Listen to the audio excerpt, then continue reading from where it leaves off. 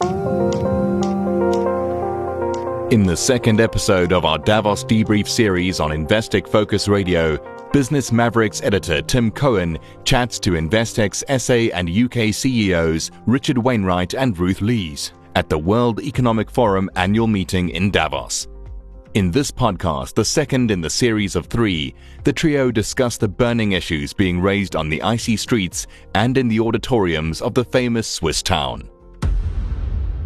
Hello everybody, welcome to the second day of the World Economic Forum in Davos. I'm once again sitting with the two CEOs of Investec banks, Richard Wainwright and Ruth Lees, CEOs of the South African Bank and the UK Bank respectively. My name is Tim Cohen, I'm the business editor of the Daily Maverick. It's a thrill to be here again with the two of you and talking about the day. It's been another crazy day, as always. We haven't been to any of the parties yet, so, tomorrow we'll be talking slightly differently, I suspect. But anyway, Ruth, you went to a UK business forum this morning. Tell us about it. Who was there? Why is the Prime Minister of the UK not there? Thanks very much, Tim. Great, interesting day again today. Yes, this morning was a breakfast of the Confederation of British Industry together with KPMG. So led by the head of the CBI, who's Tony Danker. We also had the editor of The Economist, William Hague, and a number of others speaking. And attending were the CEOs of the major banks in the UK, of Lloyds, the HSBC, and various other business counterparts around the room. So really talking and focusing on where the UK is at right now, mumbling along a little bit in terms of growth, slow growth, while Liz Truss and Kwasi Kwarteng certainly made a huge dent in the confidence that we have for the UK economy.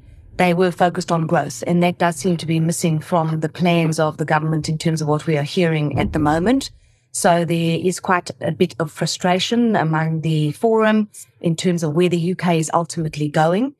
A lot going for the UK. It has a lot of people want to come and live in the UK.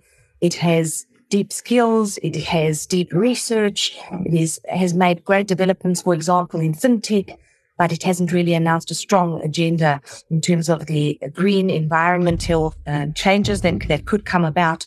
And everybody's looking for how to take the UK forward in terms of a growth agenda going forward. So difficult being on the outside of now the very big EU. The UK has suffered Brexit and COVID and the political, now there's a political discount in terms of investing in the UK. So a lot to do in terms of getting the confidence back, getting investor confidence back into the UK and taking it forward. And what's the mood? Is the mood sort of cautious, thoughtful, worried, hopeful? Where would you put the needle? The mood was a little bit pessimistic in the short term, but incredibly hopeful and optimistic for the longer term. Okay. Oh, that's good. And Richard, you also went to a Reimagining Globalization function this morning. Tell us about it. Is globalization still a swear word, or are we happy to just use it now? Do we miss it now that it's not happening so much anymore? I think the theme is that globalization is being adjusted, amended. How it exactly going to pan out, time will tell. This is a response to the supply chain issues that companies had, the resilience that countries and companies want to improve. So people are referring to a concept called friendshoring. There's a China plus one or China plus two concept.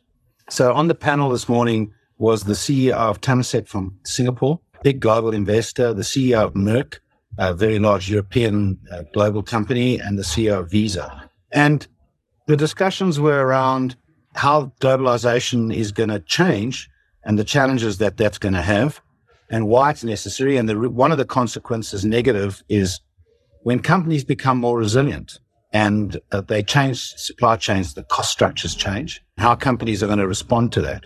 But secondly is the opportunity, both particularly for the emerging world. Which countries are going to be chosen?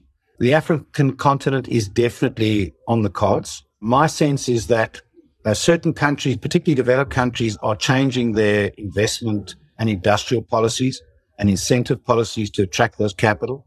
I think that's going to be done in our competing countries. And so the challenge for South Africa is what industrial policies and incentive policies are we going to have where we can attract that investment, where we part of that rebalancing. So that's the opportunity for South Africa. It's definitely going to happen. To me, it's a once-off. And it's for us and our policymakers to be part of that. So part of my message to our policymakers is to deal with that and to recognize that. Yeah, and to grab that opportunity, which, as you say, is only going to happen once. The rebalancing won't happen again. And we do have some of the facilities that they would be looking for, presumably. So, why, sure. Yeah. Ruth, tell us about real estate. I mean, it's a sort of subtopic, I guess, in the forum, but still an important one. What did you hear about it today? So the topic was really around the turning point for real estate. Clearly, a significant move in interest rates and inflation has impacted that market, particularly in the US, the UK, and Europe. There is a bifurcation in the market, different experiences in other countries in the world. For example, perhaps, the Middle East and India experiencing still strong growth in real estate, but other areas being down. And just really the simple realization of rates going up leads to a fall in valuation. So those who got in at the wrong time will be heavily impacted. But on the other hand, those who do get in now at this new level, they talked about price discovery, which means prices are a lot lower. There's a lot of price discovery going on, which means, nobody knows where to put it. But there are many funds being raised right now, distressed funds and other funds to invest in real estate at this new pricing point.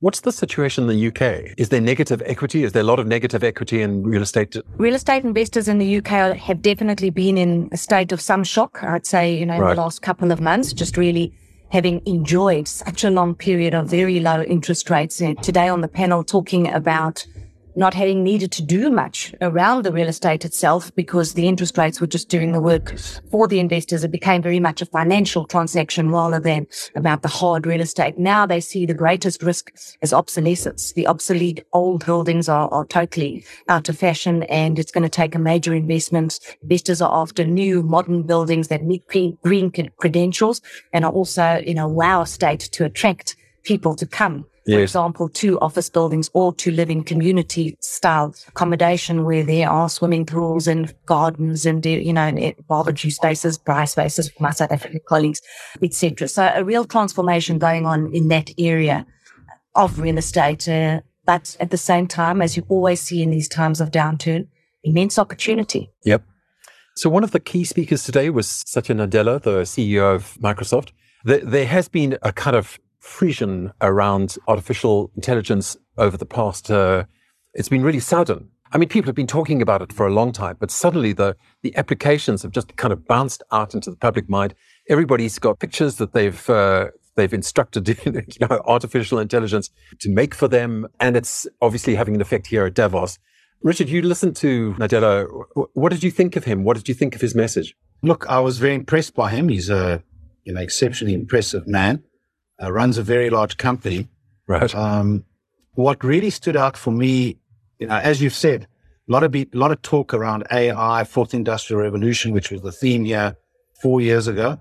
And from my perspective, always interested in AI and what's the practicalities of it. Yeah. You very rarely see it. Yeah. And just a week ago, with my colleagues back in South Africa, a concept called ChatGPT has hit the world. Yep. This is a smart algorithms that can write code, that can write marketing statements for you. And he spoke a lot about that.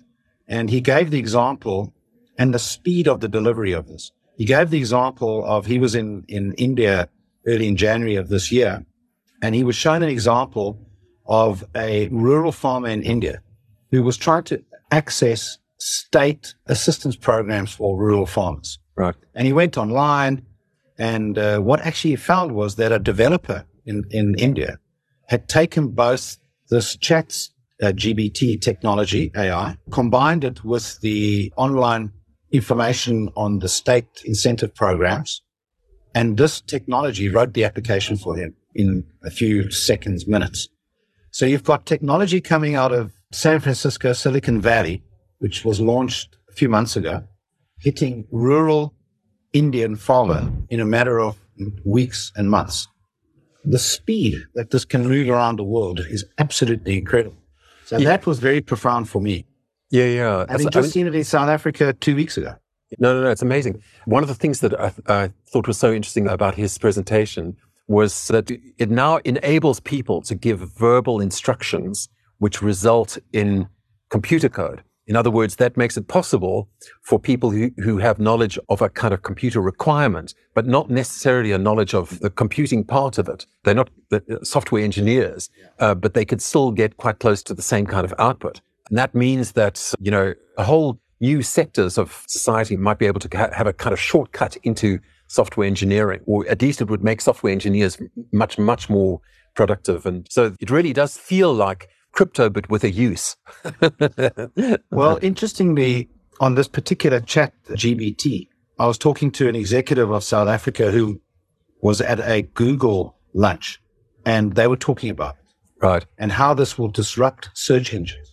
It's got its own built-in search. So even the mighty Google, yes, Alphabet, can potentially be disrupted, their business models, right, through this new technology. And he certainly put his money where his mouth is, because he's put $10 billion down. That doesn't even get him the whole of ChatGPT. I mean, it just gets him half of the company.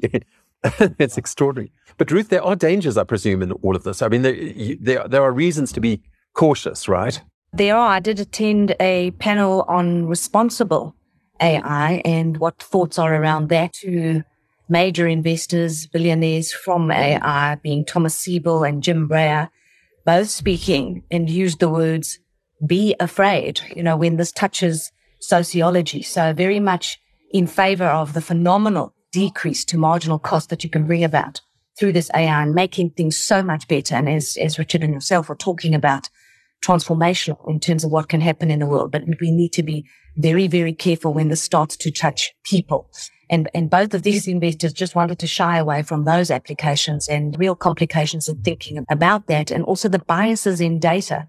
They feel that there are very strong cultural biases in data, and you need to really check the data very carefully and make sure that you have a comprehensive data set before you use it for it's applications for people. It's like that old rule about rubbish in, rubbish out. And if you've got biases going in, you're going to have biases coming out. That's just But really eye-opening in terms of what is being done in the world from a manufacturing perspective, processing perspective, what Richard's talking about. So, and really moving at the speed of light in terms of how fast. And you can see strong cooperation between the different investors and those who are engaged in the industry. So really kind of open architecture in terms of sharing, which is enabling also faster growth in the sector. Yeah.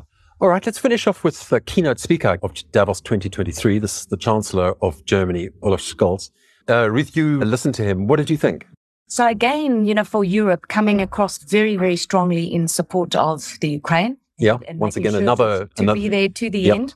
And also really taking a strong stand on where Germany is going to be by 2045 from a green tech perspective, and making a strong stand for this. I think one thing we hadn't mentioned too much yesterday was the US Inflation Reduction Act.